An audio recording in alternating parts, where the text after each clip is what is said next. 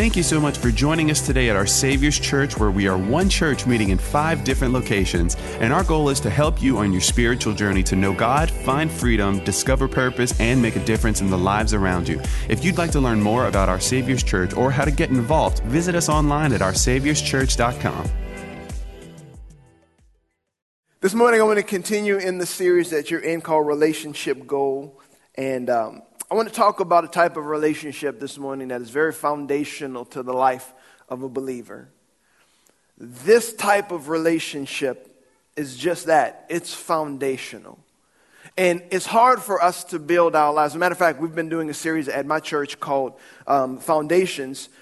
And the reason why we've been doing that is because you can build a beautiful building, but if the foundation isn't right, something's going to be wrong with the building. And if you don't tend to the foundation when you realize that there's something wrong with the foundation, it's just a matter of time before the big, beautiful building comes crashing down. So it's important, it's paramount for us to pay attention to our foundation. And so the type of relationship that I'm talking about this morning is a very foundational one. We have to build our lives from the bottom up. From the bottom up. And so, again, this type of relationship is foundational. So if we're going to be talking about foundations within the Christian life, I want to go back to the very foundations of the church. The very beginning of the church. Some of you may know this, some of you may not, but the church was actually birthed in the book of Acts, chapter 2. That was the inauguration of the church, the very beginning. Up until that moment, there had been no such thing as a church. There was the Israelite people, the chosen nation. But in that moment, God raised up a new people. And that people was the church. And in that moment, the Apostle Peter got up and he preached to many different nations that had come together to come to Jerusalem for the celebration of Pentecost. And while they were there, God used this man, Peter, who had once denied Jesus, to stand in front of the nations of the world and proclaim the gospel message that Jesus Christ is Lord. To proclaim the kingdom of God. And in that moment, the Bible says that 3,000 people from the nations of the world, all speaking different languages, got born again. Because they had seen them have the outpouring of the Holy Spirit fill those people. And they thought they were crazy. And let me just be very clear about something as a church. We believe in the filling of the Holy Spirit. That was not for then. That is for now. God has never stopped doing that. That doesn't mean we're going to be weird and do cartwheels. But you cannot throw the baby out with the bathwater. That is how God inaugurated his church, by pouring out his Spirit on a people. And when he did that, this is so unique and so ironic. God poured out his Spirit on people who spoke, who were his people, and people from the nations of the world who spoke different languages all heard their language spoken. So what God was doing in that moment when Peter preached the gospel and they got born again, God was bringing all of the different nations of the world together under one umbrella, the umbrella of Jesus Christ. Amen. That is why we can sit in this building together today from many different walks of life. Many of you came from places that the person sitting across the aisle from you would have never ever thought of or ever came from, but you came together under the umbrella of the name of Jesus. He's still doing that. But then the questions beg us, what did they do in that moment? How did they respond? What did they live their lives like? They heard the message, then what? I propose to you that is the foundations of the church. Those are the foundational things that we should do in our lives that they did in that moment. Because let me just tell you, that happened over 2,000 years ago. We're here today. I think it worked. I think it worked. So the type of relationship we're talking about this morning, this foundational relationship, is this: spiritual family. Everybody say that with me. Say spiritual family. Spiritual family. Now, as I talk about these foundations, many of you are going to totally agree with the ones that are listed in Scripture. But yet this one, for some reason, is the one that we kind of go, yeah. I believe in prayer. right? I believe in receiving communion, right? I believe in all of those different disciplines. I believe in that. But when it comes to spiritual family, we kind of leave that on the back burner. But I want to unpack that for you this morning, because many of us, when we think of the terminology, what I'm talking about this morning is the real church. Spiritual family is church. Many of you grew up thinking that church was a building. Church is not a building. As a matter of fact, let me just tell you this. Right now, this building is currently being used as a church. The building that we have in Broussard is currently being used as a church. But can I just tell you, when Our Savior's Church was launched, it was not launched in a quote-unquote church. It was launched in a honky-tonk. And for all my black people in the room, it was launched in the club. You relate what I'm talking? You know what I'm talking about. We didn't have honky-tonks when I grew up in New Orleans. We had the club. Waylon Jennings played there. Irma Thomas sang there. That's where Our Savior's Church was launched. In the bathroom, there was a horse trough that the men had to use as the restroom. There was nothing holy about it. As a matter of fact, we've gone into that room many times back in the day when we were interns, and we would go into the ceiling, and let me just tell you, the stuff we found in there, Jesus didn't have nothing to do with. Nothing. But that's where the church was birthed. That's where our church was birthed. So church is not a building. And let me help you with this. Church is not an event on Sunday. Church is not the event that we come to. There's some music and it's fun. You get to meet some people. That is not church. And I love the way Dr. Scott Adams, who wrote in his book, The Gold Book, that you'll be hearing more about coming up very soon and can actually get one in March. He said this in his book: the local church is not a building that we go to, but a spiritual family that we belong to. That is what the church is. It's a family. It's a family. It's God's family. So again, Peter's preaching to these 3,000 people, and the Holy Spirit's being poured out. The church is being inaugurated. What did they do? How did they respond? The book of Acts chapter 2, verse 42. I want to read some things to you. This is what it says. After they got born again, it says, all the believers devoted themselves. Let me stop right there. They devoted themselves. How many know when you devote yourself to something, that's not a casual kind of commitment? When I stand on a stage and I'm standing next to my wife and we're getting married in front of the world to see, how many know I'm not making just a kind of light commitment? I'm devoting myself to her and she's devoting herself to me. That's kind of the picture of what's happening here. They are devoting. They got born again. They got saved in that moment. The church was birthed, and the Bible says they devoted themselves. What did they devote themselves to? They devoted themselves to the apostles' teaching. That's the word of God. That is the scriptures. That is, they were teaching what we have today as the scriptures. They devoted themselves to the apostles' teaching. They devoted themselves to fellowship. They devoted themselves to the sharing in meals, including the Lord's Supper, and they devoted themselves to prayer. See, most of us, when we conceptualize Christianity, we understand prayer. We understand receiving communion. We understand the Bible, the Word of God. But they devoted themselves to fellowship. They devoted themselves to being with one another. These are foundational things for us as Christians. Let's continue. Verse 43, it says this: a deep sense of awe came over them all, and the apostles performed many miraculous signs and wonders. And all the believers met together in one place and shared everything they had. They sold their property and possessions and shared the money with those in need. They worshiped together at the temple each day, met in homes for the Lord's Supper, and shared their meals with great joy and generosity. Verse 47, all the while praising God and enjoying the goodwill of all the people. And each day the Lord added to their fellowship those who were being saved. They didn't even have a building, but they were the church. As a matter of fact, when you read the word church in the Bible, let me just tell you what they mean. It's the Greek word ekklesia. Everybody say ekklesia. And that word ekklesia means assembly or congregation. So the church is not the building. The church is the people. You are the church.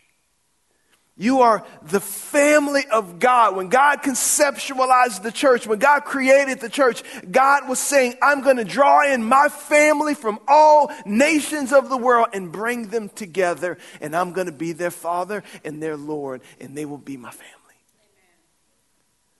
God created the church to be a spiritual family. And it's not church membership. That's not just, being a member on paper in the church does not make you a member of spiritual family. It doesn't even make you born again. There are tons of people who are members of churches who are not in the kingdom.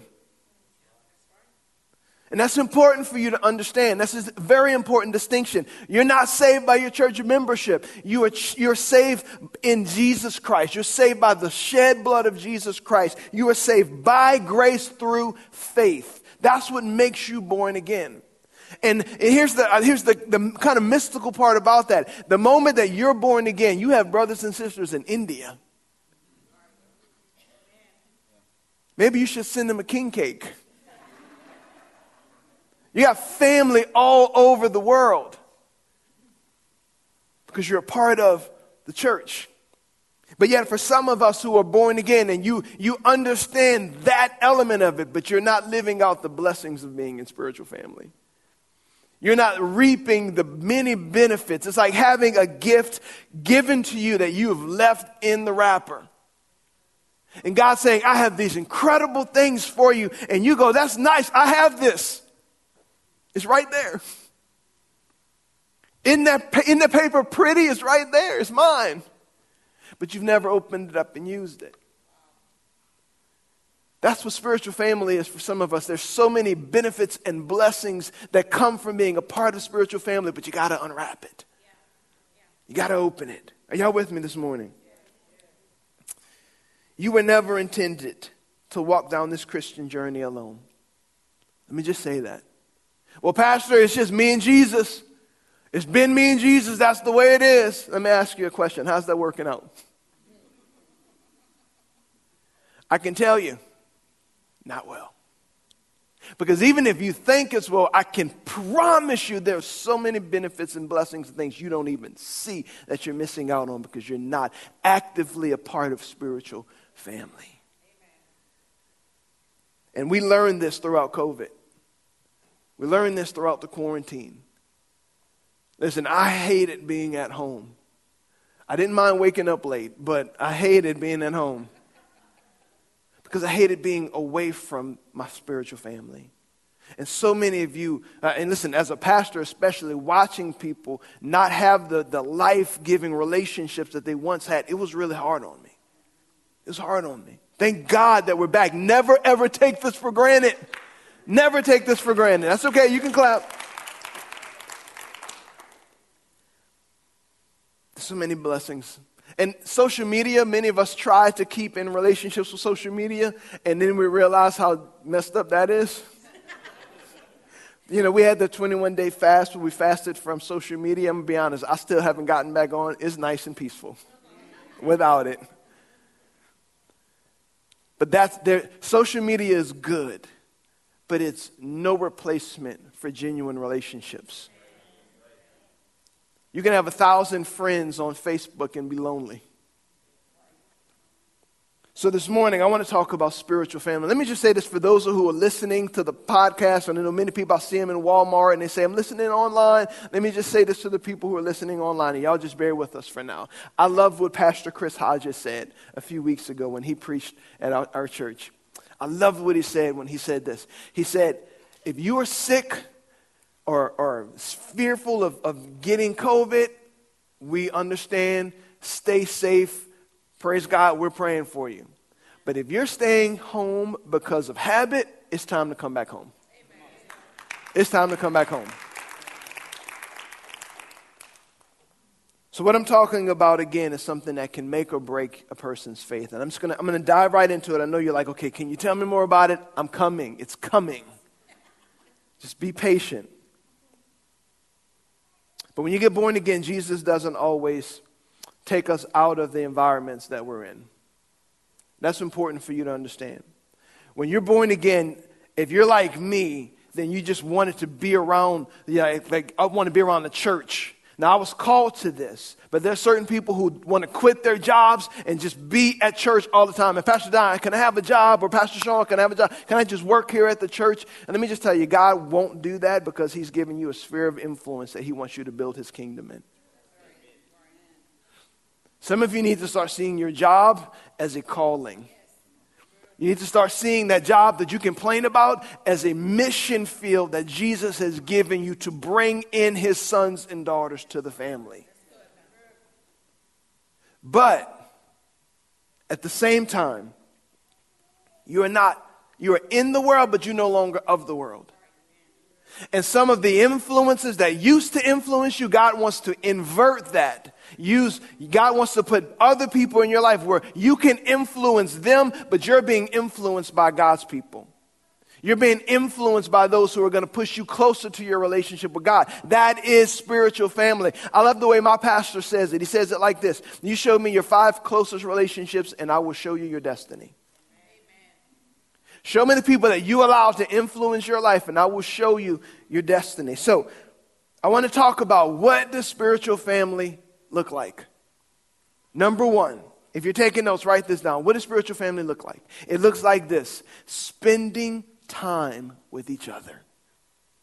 Spending time with each other.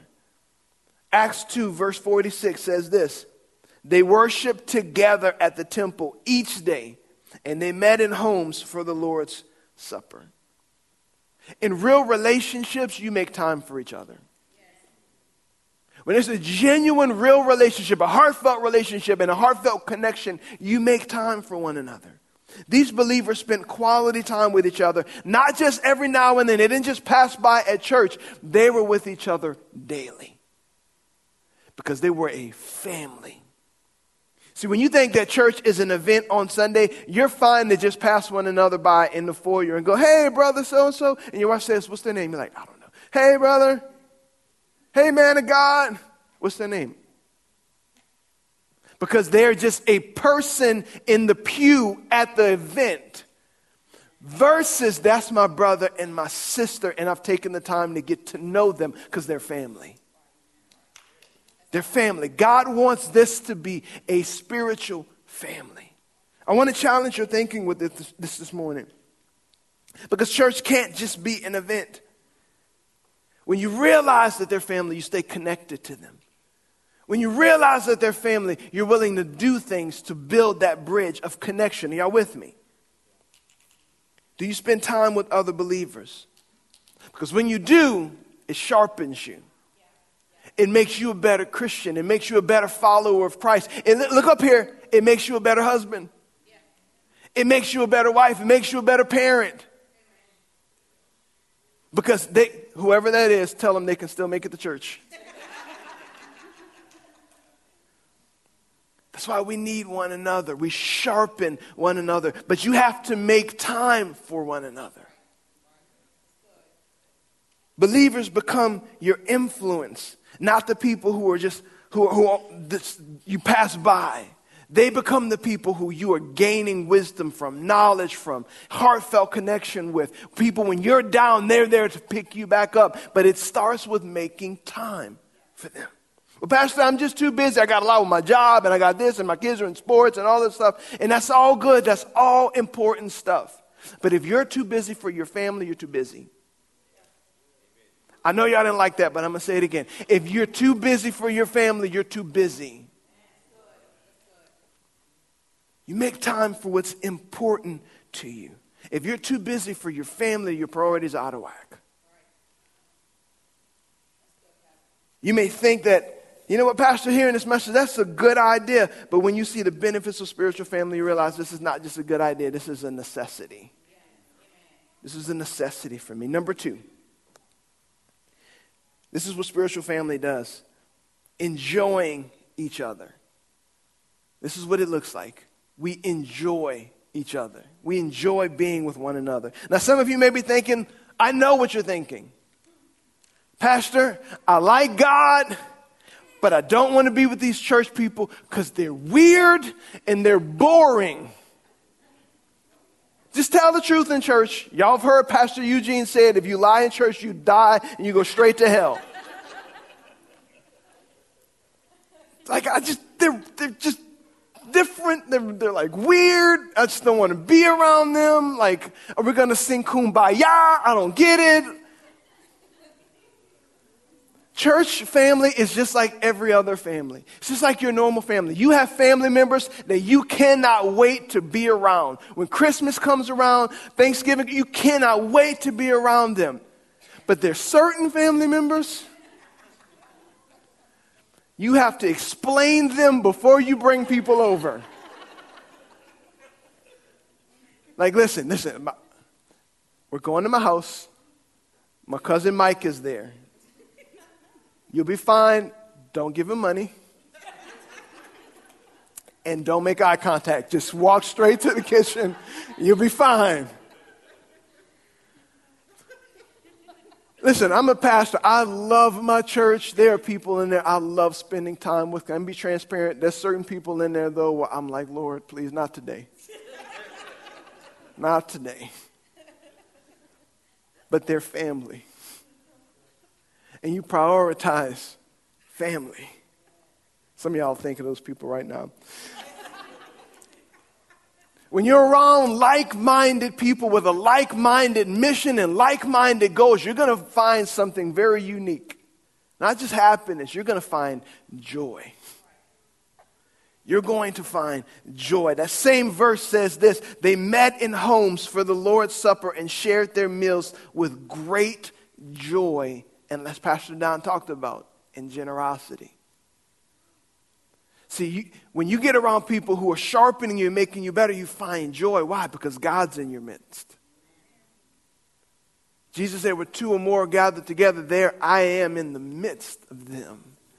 God is where his family is. God is where his children are. You find great joy being around one another. And sometimes it's just good to have people around you that you can celebrate those wins. Listen, you can't really go to your job and celebrate. God showed me this in the Word. And they're like, uh-huh. Come on, man of God. Struck a nerve. That's why you need family. That's why you need spiritual family to celebrate these things with you. I have friends in my life that I can just be goofy with, that I can just have fun with, that don't judge me, that love me, but they will sharpen me when I need it. They will sharpen me when I need it. It's the blessing of spiritual family. And let's just be honest, some of you are struggling right now with loneliness. Some of you are hurting, you feel alone, you feel like there's no hope, and you're praying, God, do something. And God is saying to you this morning, the answer to your loneliness has been around you every single Sunday. When are you going to use it? When are you going to utilize it? God has given you a family. So this is a practical tip. I love to eat. If you want to build spiritual family, go out to eat with one another. When you leave church, don't go out on your own. Go with someone else from church. Invite them. Go have lunch with them. If you're married, make sure they're your spouse. That's important. Don't use this as like the dating. Pastor Gabe said, go and connect. But you need to build spiritual relationships. Go have fun with somebody. Church is not supposed to be just the lecture where you come in, you hear me speak, and you walk out and you go, I'm either really good this week or I'm really bad. This is your family. This is the place that you come and connect with your family. Go and eat with one another. Go and spend time with one another. Invite them to be a part of your everyday life, and you will find joy in your relationships. Number 3, seeking God with each other. What does spiritual family look like? It looks like this. It looks like seeking God with one another. Verse 47 says this, all the while they were praising God and enjoying the goodwill of all the people. Let me teach you something this morning, especially about worship. And worship, by the way, was amazing this morning. Y'all did an incredible job. It was powerful. Brianna used to actually be in my youth group. I was her youth pastor a long time ago, but we won't go into that. I got a lot of history here with people in this room. But worship, when you come together, that's not the entertainment portion.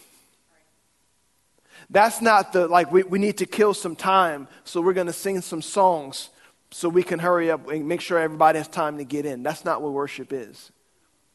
Worship is when you come together with your family, gather with one voice in unison, singing songs to your King. And He inhabits your praises. He's meeting with you as a people, and you are unified, connecting with Him. That's a supernatural, powerful thing. So don't miss out on that. We as a spiritual family come together to honor God. See, let me put it like this. I do a lot of premarital counseling for couples, and that's always fun. Pastor, we're just in love. Everything's going to be amazing. It's going to be great. And I'm sitting back going, uh-huh. We're different than like our families. We're different than other couples. We don't even argue. He likes ranch dressing. I like ranch dressing. We knew it was God. Just go, okay.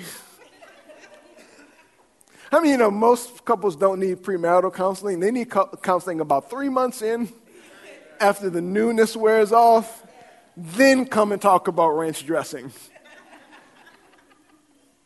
I was lying. I don't even like ranch dressing. You smell like ranch dressing. But I tell couples in premarital counseling, a godly relationship looks like this. It's 3 parts. As the Bible says, a 3-strand cord.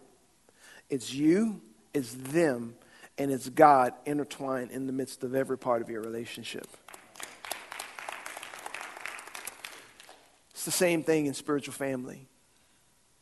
It's you, the person next to you, and God interwoven in the middle of these relationships. And when Jesus is the Lord of your relationships, when God is in the middle of all of these relationships, guess what? Things are simpler.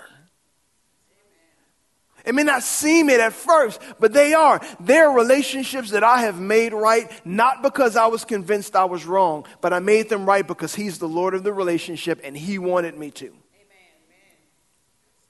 When He is the Lord of your relationships, you will humble yourself to make something right with your spouse. You will humble yourself to make something right with the person that you sit in those pews with. Why? Because they're not just the person I'm coming to church with, they're my family. They're my family.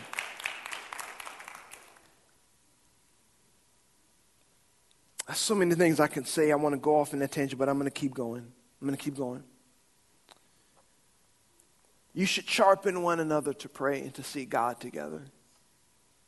Who's in a relationship that you're seeking God in, you sharpen one another to be better, as I mentioned before. The Bible says, as iron sharpens iron, so does one man sharpen another. I mean, there are times when I know that I'm going to have one of my brothers ask me how my prayer life is. There are times when I'm going to have one of my brothers asking, how am I treating my wife? How am I doing as a dad? How's my soul? How's my thought life? That's not control. That's love, care, and accountability. And that's what families do for one another.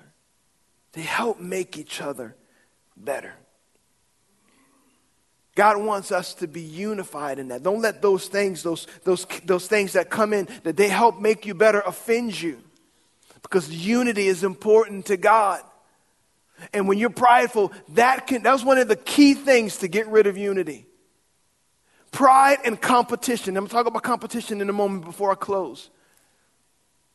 But Jesus wanted us to be unified. As a matter of fact, when in the true Lord's Prayer, we always quote the Lord's Prayer as being Our Father's Prayer. How many know that was not the Lord's Prayer? That was him teaching us how to pray. His prayer was right before he was going to the cross. And he was praying to the Father, and his disciples could hear him. Father, make them one. That was his prayer. Make my disciples, those who come after me, make them one. In other words, God, keep the family together. Keep the family on the same page. That was Jesus' prayer. How many of you know if that was his prayer right before he died, that was probably pretty important to him? So your unity with the people that you sit in this room with is important. Are there some relationships even in this room that you need to make right? Are there some relationships in this room that maybe you smile and greet and wave, but you've created some distance in that relationship because of an offense in your heart? And let me just tell you this, it's not worth it. It's not worth it. We need us. We need us. You need the people next to you. Whether you agree with them about everything or not, you agree with them with the most important thing, and that's Jesus is the Lord of your life.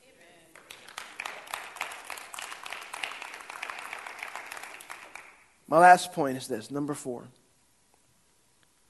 What does spiritual family look like? It looks like this. It looks like caring for each other. Caring for each other. Verse 44 says this, and all the believers met together in one place, listen to this, and shared everything they had. They sold their property and possessions and shared the money with those in need. See, spiritual family cares for one another. And when I'm talking about caring for one another, I don't mean this in the passive sense. I mean this in the active sense. There's a passive sense of, oh, Shad, that's too bad. I'll pray for you. But then there's the active sense that when there's a need and you see your brother and sister in need, you engage. You step into that. You don't stay back and go, I'm comfortable here. I don't need any of that drama in my life. You engage your brother and sister when there's a genuine need in their life. Because that's what spiritual family does. Romans chapter 12 verse 15 says this, be happy with those who are happy and weep with those who weep. One of the benefits of being in spiritual family, as I mentioned earlier, is just someone you can celebrate with.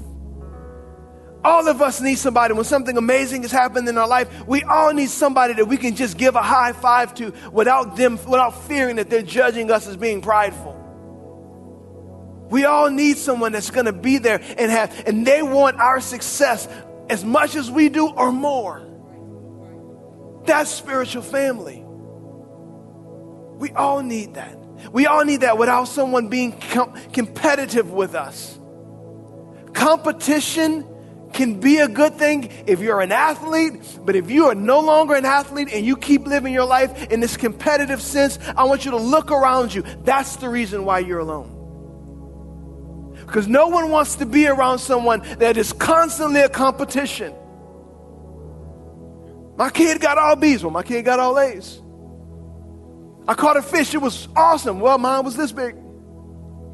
No one wants to be around someone who is constantly in competition. Spiritual family does not do that. Spiritual family blesses them and celebrates with them.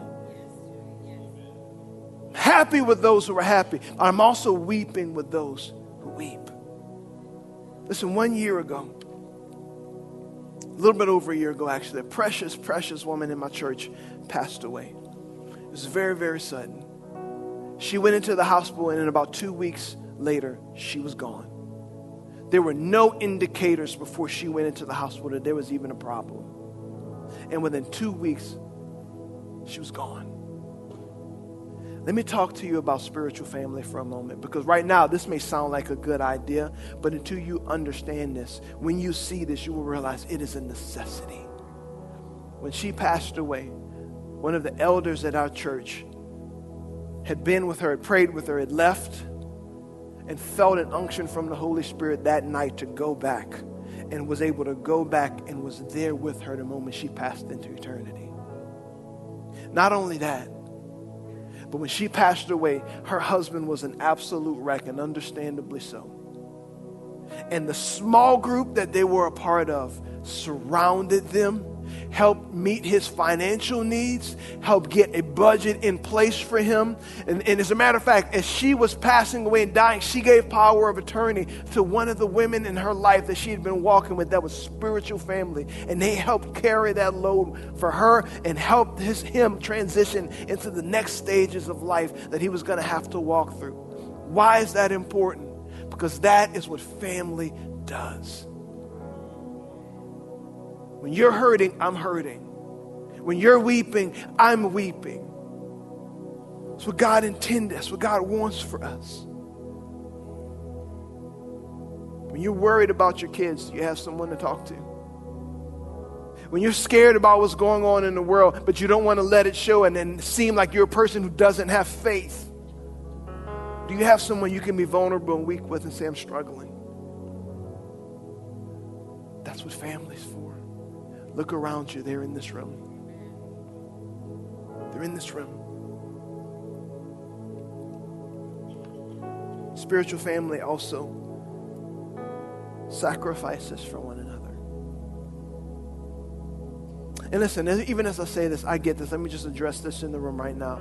Some of you are thinking, Pastor, okay, I don't want to do that. Like, I'll pray, I'll cry. I'm not giving up my resources because I don't want to be used. I get it. I understand that. And as a matter of fact, before I address that, I want to address the opposite side of that. And please hear me as a pastor. I mean this with love and sincerity in my heart. If you are a type of person who is always asking someone to help you, but you're not willing to get rid of your own cable to help yourself, stop it. Stop it. Because you're burning the bridges of those who have genuine hearts to help. This is what the Bible says about taking responsibility in our own lives. Is that okay? I may not be able to come back next week, but I'll still be family with y'all. This is what the Bible says. Listen to this. This is so important, the Apostle Paul, when it comes to taking responsibility in our own lives and burning these relationships and burning people who want to help you. The Apostle Paul said this in 2 Thessalonians chapter 3, verse 10. Even while we were with you, we gave you this command. Those unwilling to work will not get to eat. Yet we hear that some of you are living idle lives, refusing to work and meddling in other people's business. We command such people and urge them in the name of the Lord Jesus to settle down and to work to earn their own living. So last thing I'm going to say on this before I transition out of it. Don't burn bridges because you refuse to take responsibility in your own life. Don't make someone else carry a burden that you're not willing to carry for yourself. And listen, I get it. I'm not talking about if you're in the middle of a transition and you're trying to find a job. Listen, we support you. That's what family is here. We're here to help. We're here to help. But you need to be working towards meeting those needs. But conversely, that doesn't let the rest of us off the hook, because this is how he finishes that passage. As for the rest of you, dear brothers and sisters, never get tired of doing good.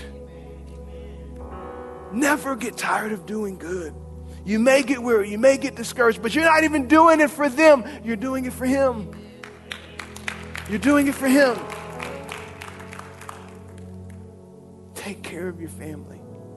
Cry with one another.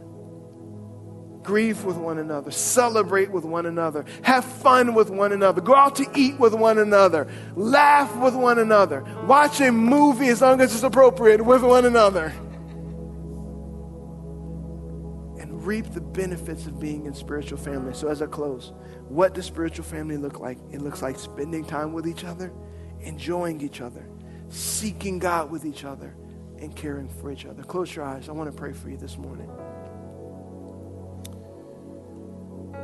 As I'm talking through this benefits of being in God's family, you may be in this room this morning and say, Pastor, I'm not in that family. I'm very clear on that. I enjoy the benefits of coming here, but I've never crossed over the threshold. I'm not born again. Jesus is not the Lord of my life. I've got great news for you this morning. you are one ask away from eternal life.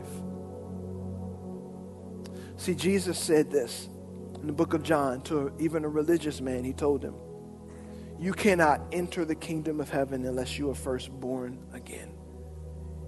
What does that mean? It is exactly how it sounds. Jesus takes us when we surrender to him, when we come to him, he puts the old us to death and the new us comes to life in him, in Christ. And we're a new creation. We're born again. Our sins are forgiven. They're washed away and we become right in God's sight. If you say, Pastor, I want that, you may be wondering, how do I do it? It's simple. We say it's as easy as ABC. A, you admit. Admit what? That you're a sinner. That there's sin in your life that has separated you from a holy God.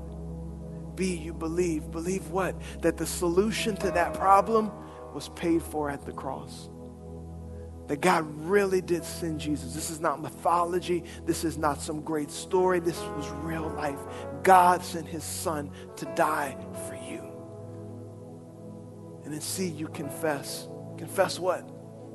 That he is now the Lord of your life. What does that word Lord mean? It's simply, it's saying he is now the boss. That I'm going to live my life his way. I'm repenting, which means I'm changing the direction I've been going in. I'm changing in the direction that I've been living my life. And I'm surrendering to him and making him the Lord of my life. And following his way. If that's you and you say, Pastor, I'm not born again, but I want that. I want my sins forgiven. I want to be right with God. And I want to surrender my life to him today to be born again. I want to pray for you. So with no one looking around, on the count of three, I want you to just lift up your hand because I want to acknowledge who I'm praying with. And then I'm going to ask the entire church to pray this prayer out loud with me as our prayer of surrender. 1, 2, 3. That's you. Lift them up. Thank you. I see your hand. Thank you. I see your hand back there. Anyone else? Thank you, ma'am. I see your hand. Thank you, ma'am. I see your hand. Anyone else? Thank you. You can put them down. Our Savior's Church, let's pray this prayer out loud together. There's nothing magical, mystical about this prayer. It's a surrendered heart that he's going to meet today. Say this with me. Say, Dear Lord Jesus, I believe that you are the Son of God. I believe that on the cross, you died for my sin, for my guilt, and for my shame.